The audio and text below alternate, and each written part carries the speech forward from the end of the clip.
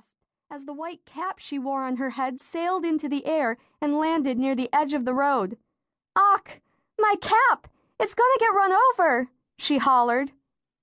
"Rachel Yoder, you know better than to lean out the buggy like that," Pap scolded. "What if you had fallen?" "Can I get my cap?" she asked tearfully. "No." Mom shook her head. "You might get hit by a car." As the blue convertible started to pass, Rachel saw surprise on the face of the blonde woman riding in the passenger's seat. The car pulled over behind their buggy, and the woman got out. She picked up Rachel's cap and brought it over to the stopped buggy. "I believe this blew out of your buggy," she said, handing the limp-looking cap to Rachel's father.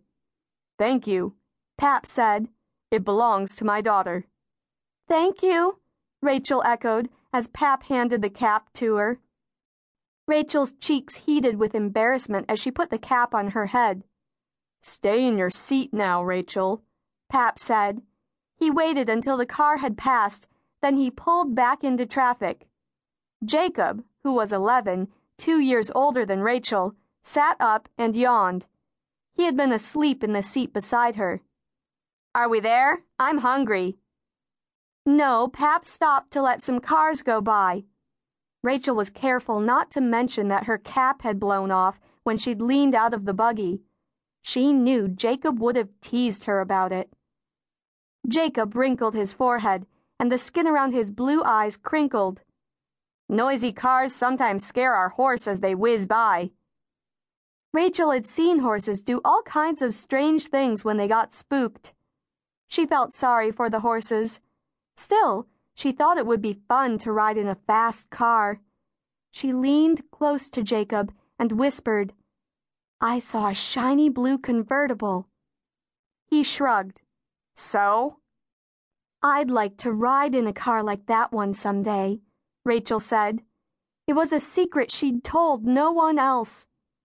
Jacob looked at Rachel as if she didn't have a lick of sense.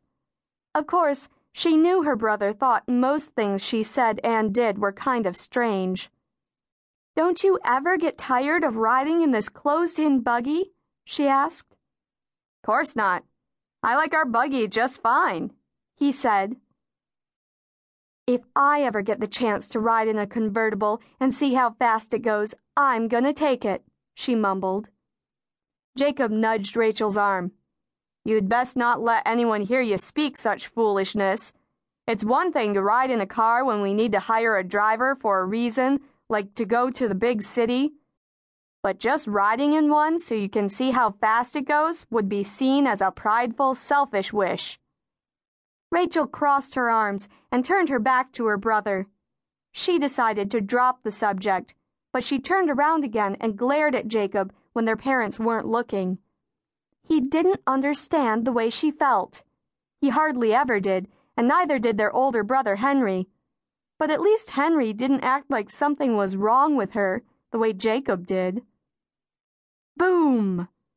Rachel shuddered again. "It better not rain and spoil our picnic," she said, hoping Jacob wouldn't notice her hands shaking. He elbowed her in the ribs. "What's the matter? Are you afraid of a little dunner?" "It's not the thunder that makes me nervous," she said, elbowing him right back. "It's those horrible bolts of Vaderleek I'm worried about." "We'll be okay. It's not even raining, so the storm will probably pass over us." Jacob leaned his head against the back of the seat and closed his eyes again. "Maybe if I think about something else, I won't feel so nervous." Rachel glanced toward the front of the buggy, where her parents and older sister, Esther, sat chatting in the Pennsylvania Dutch language that Amish people often spoke. Tom sei huchla benik lidish," her father said. Rachel clutched the folds in her dress. It worried her to hear Pap complaining about their horse Tom. Pap had just said, "I'm tired of Tom's neighing," and she wondered if he was planning to get rid of their old horse. Rachel couldn't bear the thought. Tom was a nice animal and had been their main buggy horse for many years. What was wrong with a little neighing? People talked whenever they wanted.